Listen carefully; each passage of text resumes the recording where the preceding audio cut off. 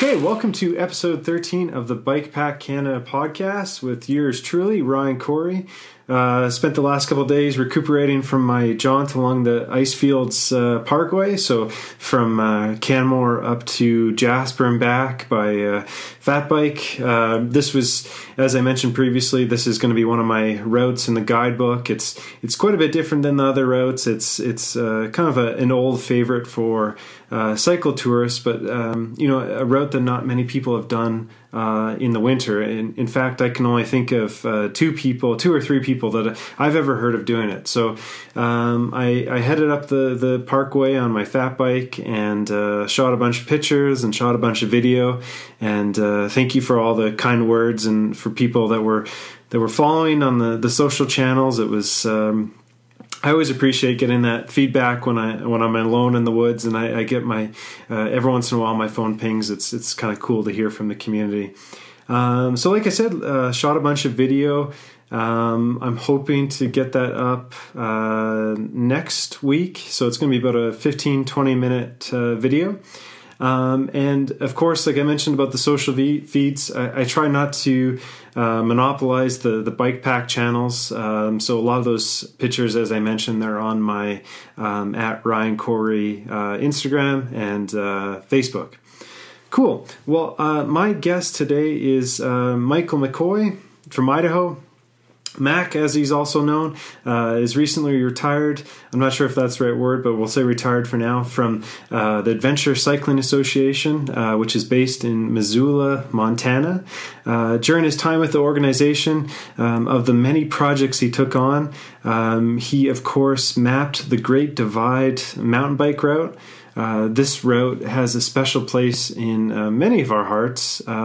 There's, of course, the Tour Divide race, but above all, it's just a really special backcountry corridor, and it's something that draws a lot of us back, racers and touring cyclists alike. My interaction with Mac was, I'm trying to remember here, is at least a couple months ago. I think it was in September. It was at the Alberta Bikes Conference. Both he and I were speaking in Canmore. I was speaking on the emergence of bikepacking in Canada, and he was speaking on the genesis of the Great Divide route. So we're fortunate here to have him to tell some of those stories, the man himself in person. So Michael, thank you very much for coming on the podcast today. Thank you, Ryan. So you're in where is it again in Idaho? Teton Valley, Idaho, which is just on the west side of the Tetons, about 30 miles from Jackson Hole, Wyoming. We actually moved here 22 years ago when I was in the midst. We lived in Missoula before, where, of course, as you mentioned, Adventure Cycling Association is headquartered. But when I was in the middle of mapping the Great Divide route, we moved here, a place we had wanted to move to for quite a while, and it was just a convenient time to do so because it was about almost a halfway down south of the route from where the route began back then at the U.S.-Canadian border. So it was a convenient place to work out of to continue the research going south. Gotcha. And that's pretty close to, is it Victor, Idaho? That's my mailing address, is Victor, Idaho, yep. Okay, I'm just off the top of my head, I'm thinking that, I believe that's where Jay Peterberry is. It is, yeah. He and I live pretty close together. Oh, okay, cool. So I mentioned in the intro there that you're retired from the Adventure Cycling Association. Is that a fair assessment? I don't really get the vibe that you're the kind of guy that just stops everything. You got a lot of writing and various projects on the go. Is that still a pretty safe bet? Yeah, it is. I was since 1982 until the end of last September. I was a salaried employee of Adventure Cycling, either full-time or part-time, depending on the time, the time span. But I am no longer that, but I'm still doing some contract and freelance work for them. Right now I'm working the newest on-road route that Adventure Cycling has mapped doesn't sound very exciting, but I think it's going to be pretty cool, is the Chicago to New York City route through a lot of rural country between those two cities.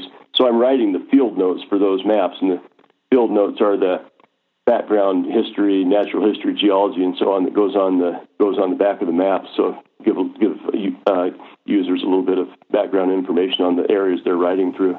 Oh, excellent. So let's maybe back up a second. So how did you come to work at the Adventure Cycling Association? Well, yeah, that's a really good question. It goes way back. I met my future wife at Grand Targhee Ski Resort on the west slope of the Tetons in the winter of 1973-74, where we had both landed jobs for the winter.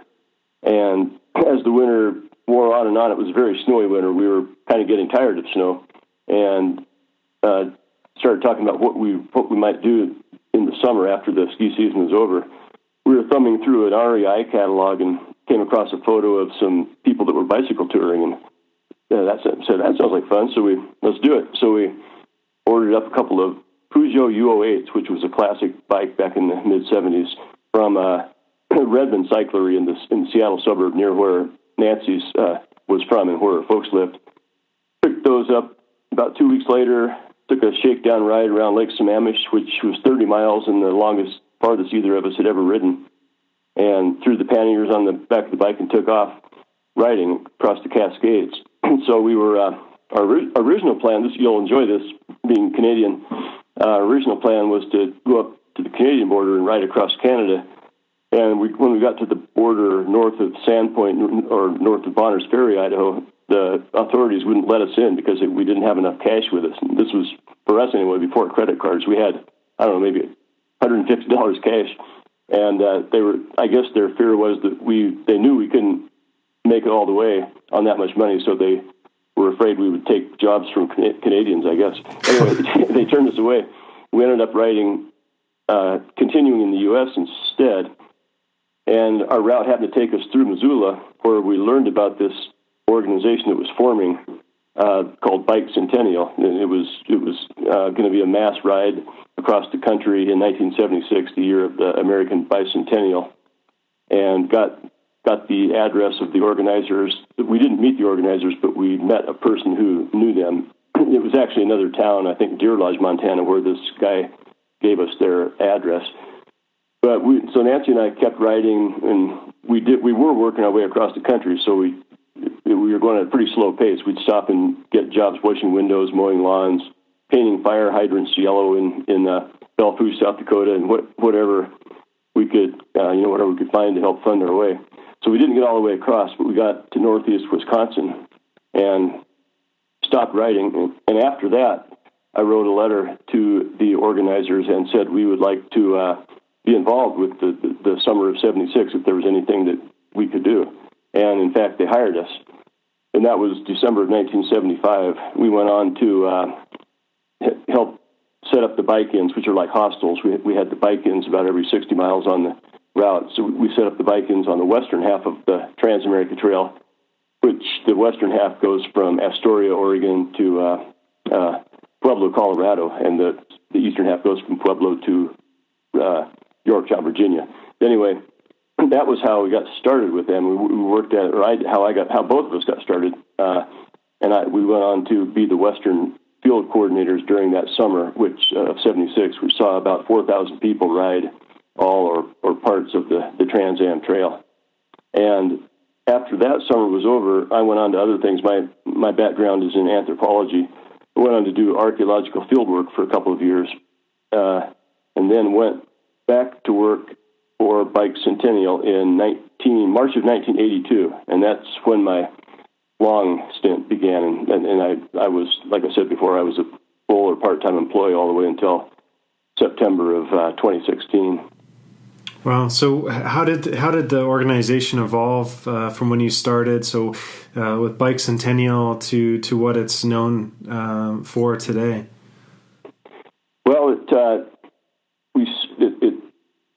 actually started just as it was envisioned as a one-time event for that summer of 1976, but it sparked such interest that among people who didn't get a chance to ride in '76 that it kept going, and it became an ongoing organization and has grown since then. I mean, I think maybe in the late '70s there were I can't say for sure, under 10,000 members, and we've grown to more than 50,000 members now. And the name, as you can imagine, the name Bike Centennial kind of became less understandable as time went on. So in 1993, we changed our name to Adventure Cycling Association to better reflect what we were doing and are still doing. And so we published the magazine, The Adventure Cyclist, for the membership. We run a lot of long distance and short distance tours, and do a lot of other things for the membership and for the cycle touring and bikepacking communities in general. Yeah, and for the listeners following this, if for those that don't know, and I was kind of pleasantly surprised when I was doing my homework back in September to pull up some stats for the Alberta Bikes Conference, because I knew that group would like some stats. Really, the only stat that I could find that was relevant to bikepacking that had any merit was that the Adventure Cycling Association at the time, and I'm sure it still is the largest. Correct me if I'm wrong on my terminology here, but is the largest cycling membership group in the U.S. Is that right, Michael? Yes, I'm not sure how big the racing organization is, but we're the largest recreational membership cycling organization. Okay, as opposed to racing. So you started with Bike Centennial, and what? How did? So we know how the organization evolved, but how did your role within the association evolve?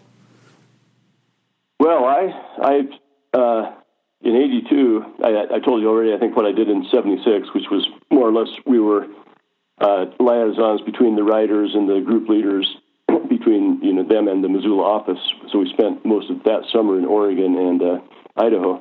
But when I was hired back in 1982, I was hired to be the assistant director or assistant coordinator of the trips department. And at that time, we were running mostly cross-country trips on the Trans-America Trail.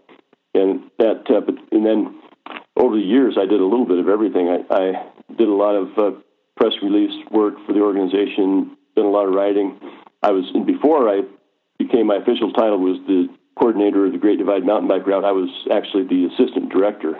And I never really considered myself or never had a desire to be in an administrative position like that. So in a way, the Great Divide Mountain Bike Route was an excuse to get out of the office and away from the possibility of being the director.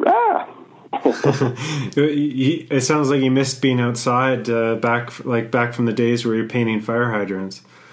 Yeah, that's right. Yeah, I've always liked doing projects more than I think I'm more suited to doing projects than to overseeing other people. Yeah, gotcha. Okay, so a natural segue here is where does the idea for the Great Divide Mountain Bike Route come from? Okay, that I wanted to mention. I don't know how broadly this is known. Sounds like it's backing up, but I'm getting to your point. The organizers of Bike Centennial were Greg and June Seipel and Dan and Liz Burden, who in 1972 set out on Hemis Tour, which was the first north to south ride from Alaska to Argentina, and that was the first known use of the word bikepacking. Occurred they got sponsorship from the National Geographic Society, and an article that appeared in the May 1973 National Geographic was called "Bikepacking Across Alaska and Canada," and they were doing what we would even consider bikepacking today. They weren't all on paved roads; they were on quite a bit of mucky mud and gravel roads and stuff. And they had some fatter tires than were in regular standard use back in the early 70s. But it's interesting to note that Greg Seipel told me that Noel Grove, who was a National Geographic editor and writer, coined the term bikepacking. As far as Greg knows, and any of those other guys, they'd never seen the word before. Yeah, it's interesting. I remember when I started doing more formal talks on bikepacking 101, as I called it. I was trying to do my homework on where the term came from, and it was never totally clear. I think I'd come across that National Geographic article, but I wanted to get your clarification on that, so that helps tie it up. And somebody may have used it before that, but from all the research I've done as well, that seems to be the first time it was in print that I've been able to find. Yeah. So the interesting thing is that was when the bikepacking term was first used, but the idea of what bikepacking is. So how we traditionally think of it is off-road mountain bike touring. It's really been around since the invention of bikes, because bikes have been around before asphalt roads. So in theory, the first cyclists going any distance were the first bikepackers, right? Would you agree with that? Totally agree with that. Like Thomas Stevens, who rode his penny farthing across the U.S., he dealt with a lot of.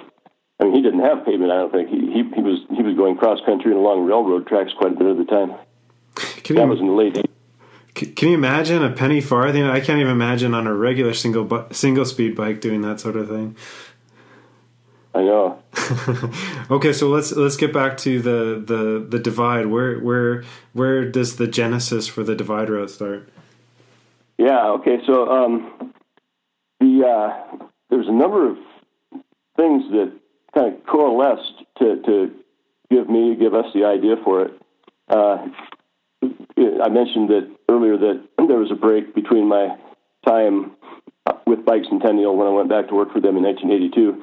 One of the things I did was 2 summers I worked on the Yak district of the Kootenai National Forest in northwest Montana. That butts against I guess Alberta. But anyway, one of the jobs I had was to survey roads on a little Honda 90 or some small motorcycle, survey closed roads and roads that had been washed out to document erosional problems on the district. So I was buzzing around with this little motorcycle in the back of my pickup truck, and when I'd get to a closed road, I'd jump on the bike, and that was an eye-opener to me. I wasn't even mountain biking yet, but it was an eye-opener because it showed me how many unused or little used dirt and gravel roads there are out there. And I figured if that was thought of this later, if the Yak district was representative of the national forests in general in the West, and there's a lot of opportunities for riding out there. And then when I did get hired back by Bike Centennial, we moved to Missoula, and this was pretty much when mountain biking was starting, and we took right to it. I think we Nancy and I bought the first Cannondale mountain bikes seen on the streets and the trails around Missoula. Started riding around there a lot, including on the forest roads like the ones I described on the Yak.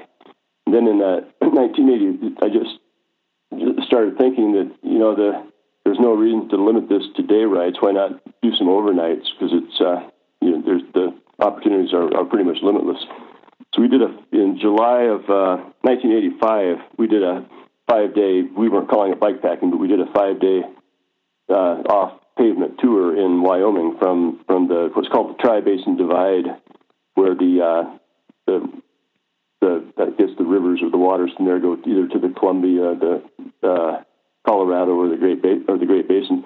Anyway, we rode from there to Jackson Hole, to the Gros Ventre River into Jackson Hole, and that was another eye opener. Just to said, this is fun. And that kind of started sparking the idea. Got me thinking.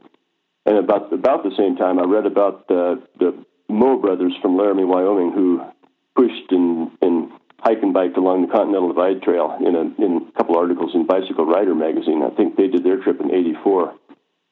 Then at Bike Centennial, we started running some mountain bike trips. They were in the late '80s. They were still mostly day rides, but started thinking more and more about why not extended self-contained trips, self-contained rides like our Trans-America Bicycle Trail. Then when we changed our name to Adventure Cycling in 1993, the executive director at the time, Gary McFadden, and I started brainstorming for kind of the next big route idea, reflective of our new name. And we said, why not combine? Why not make a long distance mountain biking route? And what better guiding principle than to kind of follow the Continental Divide as closely as possible? We really wanted to bridge the gap between bicycle touring and mountain biking, because to that point, in most of our what we were seeing was bicycle tours would go on pavement, go out for long, overnights or longer rides, and mountain biking was mostly day rides. And So when we started thinking about what kind of surfaces we wanted to ride on, we decided if it's going to be a cross between touring and mountain biking, we probably want to avoid really technical single track trails, because people are going to be, at that time we were picturing, going to be carrying panniers, and some of these trails that we're riding would be pretty tough if you're carrying a lot of weight. So that goes back to kind of the discovery I made on those roads in the Yak Ranger District that said, well, there's a lot of really nice, well-graded, and sometimes well-surfaced, sometimes not so well-surfaced roads out there that are good for bicycling. There's little to no traffic on them, so it'd just be a great place to ride. So we came up with the idea, like I say, of the Great Divide. And Gary, of course, being the executive director, he had to sell the board of directors on the idea, because there was no known market for bike packing at that time, or bike packing route. So it was a leap of faith for the board of directors to say, yes, we'll support this, and just see how it works. And in late 1994, I started looking around Montana for a route, and we completed a route. We weren't even committed to doing the whole thing yet. We wanted to try it out in Montana first to see if it would work, to see if we could find a suitable route. So from late 1994 to late 1995, I, and with some help from others, mapped a route from the Canadian border to the Idaho border, so all the way through Montana. And we said, boy, it looks like it really worked well here, so why don't we keep going? And that was aided a lot by Travel Montana, the state tourism agency. Heard about our idea, and they said that they thought it was a really good idea, and they sold it to an A-list of writers and photographers. So we took a ride with maybe a 3-day ride and sampling different parts of this route in Montana I think it was September or October of 1995. We had writers from Sports Illustrated, Bicycling, Outside, Men's Journal, just an A-list, and the publicity that followed after that really helped us get the ball rolling. Awesome. So, excuse me. I realized that the route for quite a long time was from border to border. When do you recall when the Canadian section came into the mix and how that came about? Let's see. I think it was. I can tell you exactly. I have a file here. Excuse me. I think it was.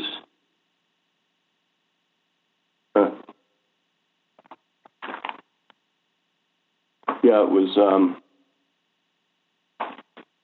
I have a newspaper here. It's the Free Press from what town is the Free Press out of? It's from Fernie. Yeah, Fernie.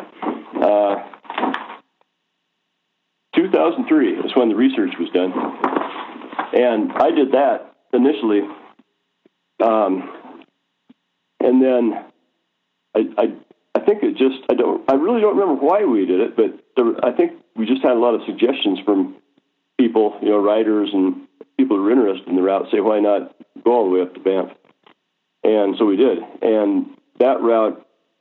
We still use the one that I researched from Banff to Sparwood, I think. But then a few years later, maybe around 2010, Matthew Lee of Tour Divide fame pioneered a new route through the Flathead River Valley, and the route that we now call the main route.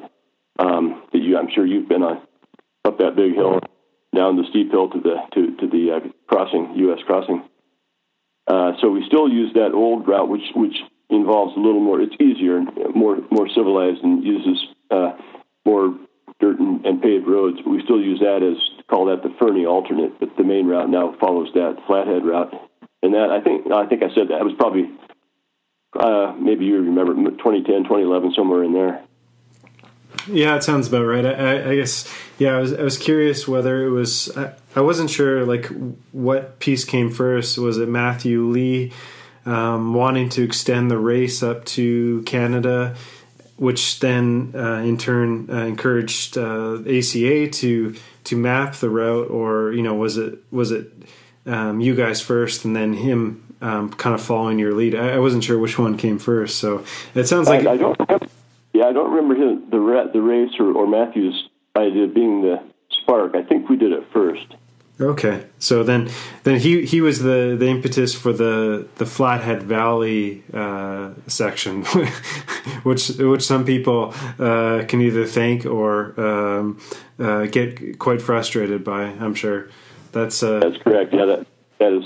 Yeah, I did we were researching the new edition, the new being 2012 edition of the Great Divide Guidebook. We did a group tour. About 12 of us did the whole Canadian section back in 2012, and one of the young ladies who was carrying her, left her bike down the road. She was manhandling her bob trailer up that steep hill.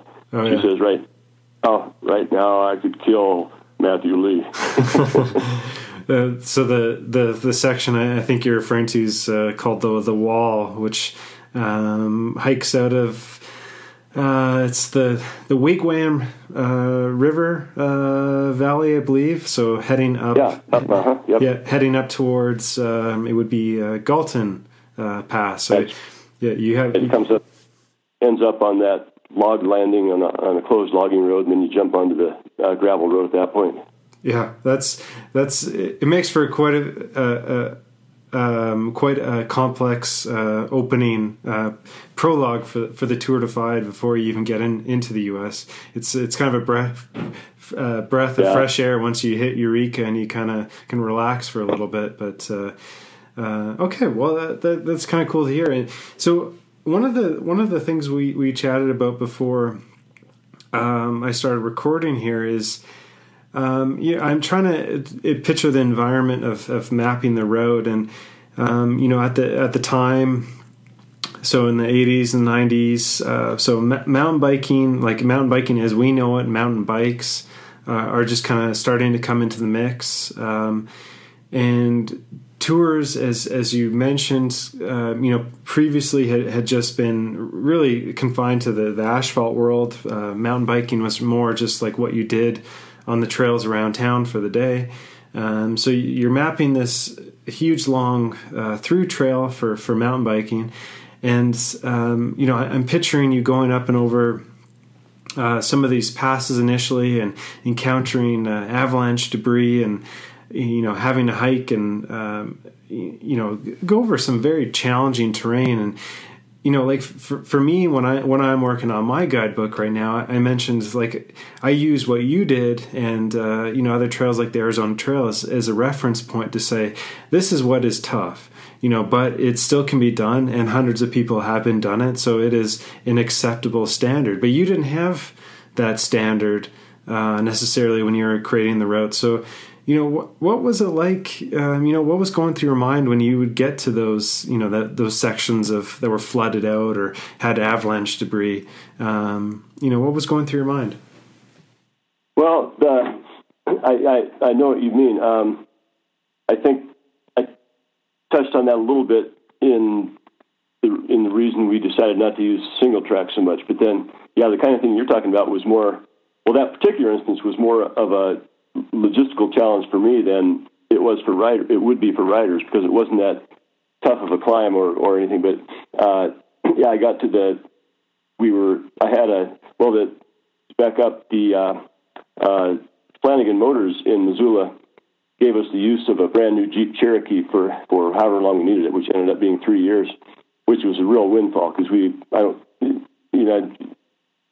a person could, and maybe you're doing it all riding too, but to try to do the Great Divide back in those days before GPS and cell phones and everything, try to map it just using a bicycle, I'd still be out there, I think.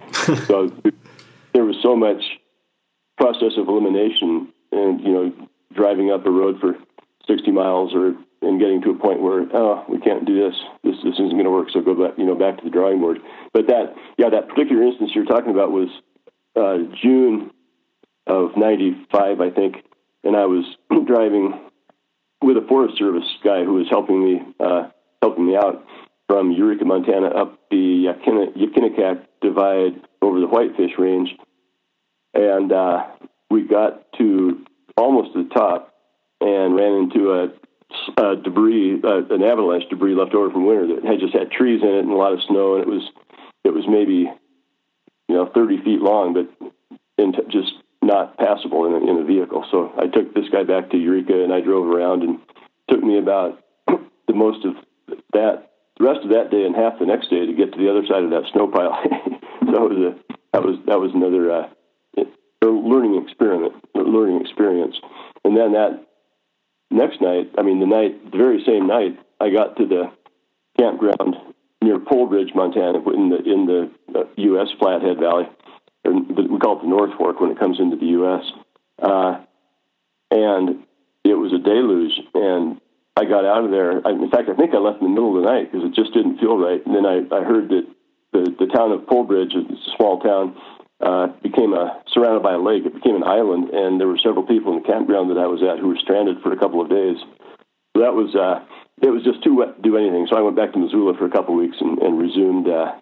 After that, after we had a little more dry weather and the snow and rain went away. You just reminded me of two things. One, I have regrets that I have still not been to Polebridge. I heard it's a pretty unique little stop because on the Divide Route bypasses going there. So I think I'm going to try to get there this year. But the other piece that I just thought of was so the Flathead Valley. The Canadian side, you go up and over Galton Pass from up the Cabin Forest Service Road, and at the corner there is the Butts Patrol Cabin. But in theory, you could keep going south. Like, I'm curious, when you were originally mapping the route, because that, as I understand it, that road goes down into the North Fork, as you mentioned, which the Divide Route ends up connecting back to. But you have to kind of go up and over the range to the other side, and then back and up and over. When you were mapping it, was there a border patrol that you could actually go through? Or no, that's the sensible way. That's interesting because I had dinner with some friends last night, and Charlie was asking me the same thing because they're planning on going up there this summer. Yeah, there was a border crossing there until 2001, and they closed it after 9/11.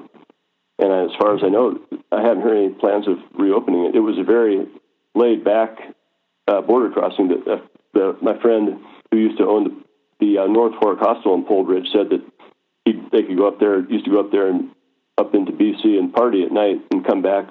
There was nobody working, but the guards just said, "Oh, just let yourself back in." That kind of thing. That went away with 9/11. So did I'm trying to just remember all my timelines here. So does that happen just as you're finishing up the mapping, or had you already planned to detour around that point? No, see, when I finished the route research, it was 1997, and we had no plans to go into Canada. So the idea of even going to Canada didn't come around until about probably 2002. Right. Okay. That makes sense. Okay. So interesting. So I got to get to Polebridge, and don't cross the border. It's still not crossable as far as I understand.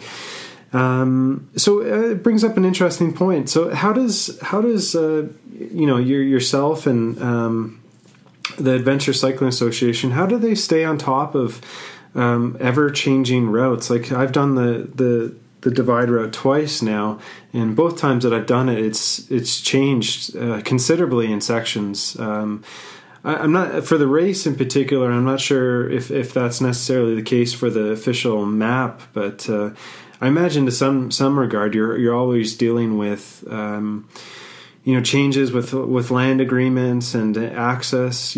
How do you guys stay on top of that sort of thing? Well, we have on the website the addendas to all of our routes, including the Great Divide, and the changes. And there are several changes, or many changes, probably every summer. Riders, maybe a staffer that's doing the route, or a rider will write in with this correction or this suggestion, and we'll post those on the addendum page for the Great Divide, in this case, until it's time to redo the maps. And I guess we'd probably redo the maps every 3 years or so, and then we would incorporate those changes at that point on the actual maps. Yeah, so I was just thinking, whenever I do the race and I start tapping back into the forums, there's always a bit of anxiety with what is the current edition of the ACA map that we need to be following. So to kind of calm everyone's nerves, it's in between the editions, just print off the addenda as far as changes to the map cues. Correct. Okay, well, I think we got the gist of how the divide route was created and your involvement. And I can't remember if you mentioned it, but I also understand that REI had a big role in kind of making it feasible for all the work you were doing. Is that right? They did. They supported it to the tune of over the years, I think $60,000. Wow. And Angel Rodriguez, who was on our board and the REI board, was instrumental in gaining that support, and that was a huge advantage. That the use of the Jeep, like I mentioned before, and the Adopt a Mile program that we initiated, where people could buy, in quotes, a mile of the route and have their name applied to the maps. That was very successful too. We raised a lot of money to help with the research in that program. Wow, that's great. So I think we've covered the basis of the divide, and selfishly, I'd be curious to get some tips from you as far as the guidebook writing process. So you've written you've not only worked on the maps, but you've written an actual companion book, Cycling the Great Divide, which fleshes out the cues, provides a bit more background on the areas. So you're ahead of me on this one. You've got more experience. So for the writer that I am, what kind of tips can you pass along for writing a guidebook from your experience? Like things you always tried to keep in mind while you were on the ground, or while you were back in your den writing. What are some tips you could pass along? Yeah, something I didn't mention, and I should have earlier, because this was also part of the ladder of inspiration. Back in 1989 and 1990, I wrote guidebooks that were published by the Mountaineers, the Seattle Mountaineers. The first one was to the Northern Rockies, so it was parts of Montana, Wyoming, and Idaho. And then in 1990, I did a Four Corners guidebook for the Mountaineers, and I learned a lot in doing those guidebooks. My first one, I gave too much information when it came time to tell people how to get from point A to point B. I realized I included way more than people needed, so I learned to cut back on that and only mention important navigational things when you have a turn or when maybe a point of interest, that kind of thing. As far as the narrative itself goes, that's something I would keep in mind. Picture, I'm sure you do, picture yourself out there. How much do you need to know, and how much is just extra stuff that have people looking at the books when they don't need to? The background information, anytime I'd go through an area, I would write down what interested me, and like in the Great Divide guidebook, every day's ride. I'm sure you're familiar with this. Every day's ride, which we have about 73, I think now, with Canada in there. Try to remember or look at what I wrote down, what interested me on that day in particular. I might go through a forest of large trees or something that would be unusual for people coming in from other areas, and so I would write about the natural history of the large tree or different kinds of history, things like that. Yeah. So when you were on the ground, do you have like a little notebook, a little camera? Like, did you have kind of a set of tools that you would carry with you just for the guidebook purposes? Yeah, this was very primitive. Of course, this is before, in my case anyway, GPS and cell phones and everything. I would carry a handheld reel-to-reel tape recorder and talk into it. Stop if I had to, but many times I've carried in a fanny pack in front of me, in my front, and pull the handheld tape recorder out and record into that as I was going along, and then transcribe the notes once I was back in front of the on paper or computer. Excellent. So do you have any? The early ones, I guess the '89 guidebook, I wasn't even on computer yet, so that I don't remember how I did that. So do you have any other guidebooks on the go right now? You mentioned you were. So is it just the map that you're putting together for that Chicago route? Like what is your involvement with that piece? I'm doing the map.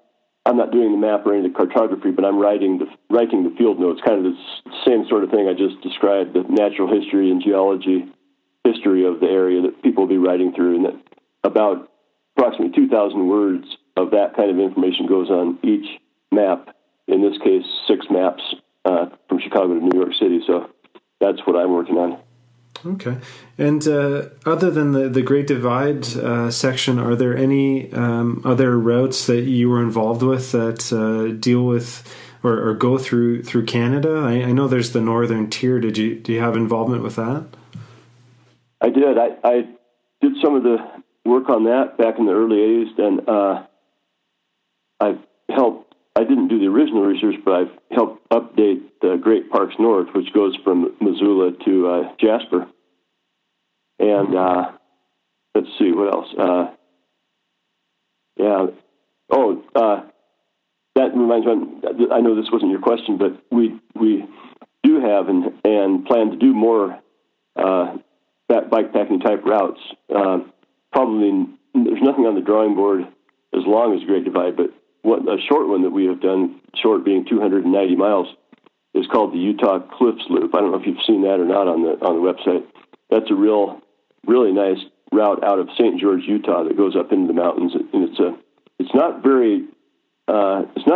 ridden that much, and I think primarily because the perfect season is so short, because the elevations range from about 3,000 at St. George to over 10,000 up in the mountains. So where it's by the time the snow finally melts up to 10,000 feet, if it's July, it's too hot in St. George. So September and October are probably the times when most people ride it. So does that route head over towards Kanab then? It doesn't go through Kanab, but it does go through. What's the name of the park? Yeah, it escapes me. I know the area you're talking about, though. Yeah, it goes through Cedar Breaks and then Zion. Goes down through Zion, but gravel roads to a lot of really the descent from Navajo Lake, which is up on the high plateau, to down into Zion is a spectacular gravel downhill. I'd like to go do that again.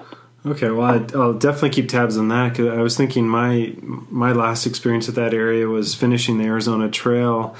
So, as you might know, you kind of finish out in the middle of nowhere near Page, and then if you don't have a ride, you basically have to ride the asphalt into past Kanab and over to St. George, and over to Kanab's fine, but from there until St. George, it's a terrible road, lots of traffic, very little shoulder. So it's good to know that there's some bikepacking routes starting to happen in the area for sure. Yeah, and that what you touched on there is the beauty of bikepacking to me. Whether you're on a trail or a gravel road, is just getting away from the traffic. Cool. Well, we've covered a lot of really cool things here, and I'm hoping that the listeners learned a lot about the Divide route. I know it comes up all the time, and especially at our summit, we talked. It seemed like nonstop about the Divide. Selfishly, it's a big passion of mine and the featured guests that we had. But the reality is we're right in the thick of it, so it's natural to talk about it. So it's been really beneficial to get some more insight to the genesis of it all, and it's been really great to get to know you a little bit, Mac, and to a large extent, I consider you a mentor for what I'm doing, and I'm just really appreciative, because the divide, like I said in the opening intro there, has been a great passion of mine, not only for the racing, but I ran a supported tour along the route for 3 years, or part of the route down to Whitefish, and I've got this guidebook, and it's really where Bike Pack Canada wouldn't exist without the work that you did. So I just want to say thank you very much for having the idea to put this all together. Well, thanks a lot, Ryan. I appreciate that, and thank you for carrying the ball and doing what you're doing in Canada and elsewhere. Cool. Well, let's finish off with what's next on the retired guys plate. What are you looking forward to this year? Oh, let's see. Trying to stop taking on so many freelance projects, so I really am retired. But I'd like to do some travel, including I would like to. My wife and I have a four-wheel camper. It's called a pop-up camper on our Toyota Tacoma.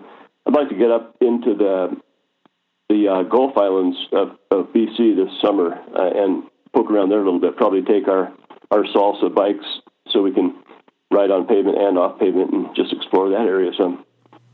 Well, excellent. Well, make sure to look me up if you're back in the Canmore area anytime soon. Sure will. All right. Well, have a great afternoon, and thank you very much for your time, Michael. Fine. Talk to you later. Yeah. Bye now.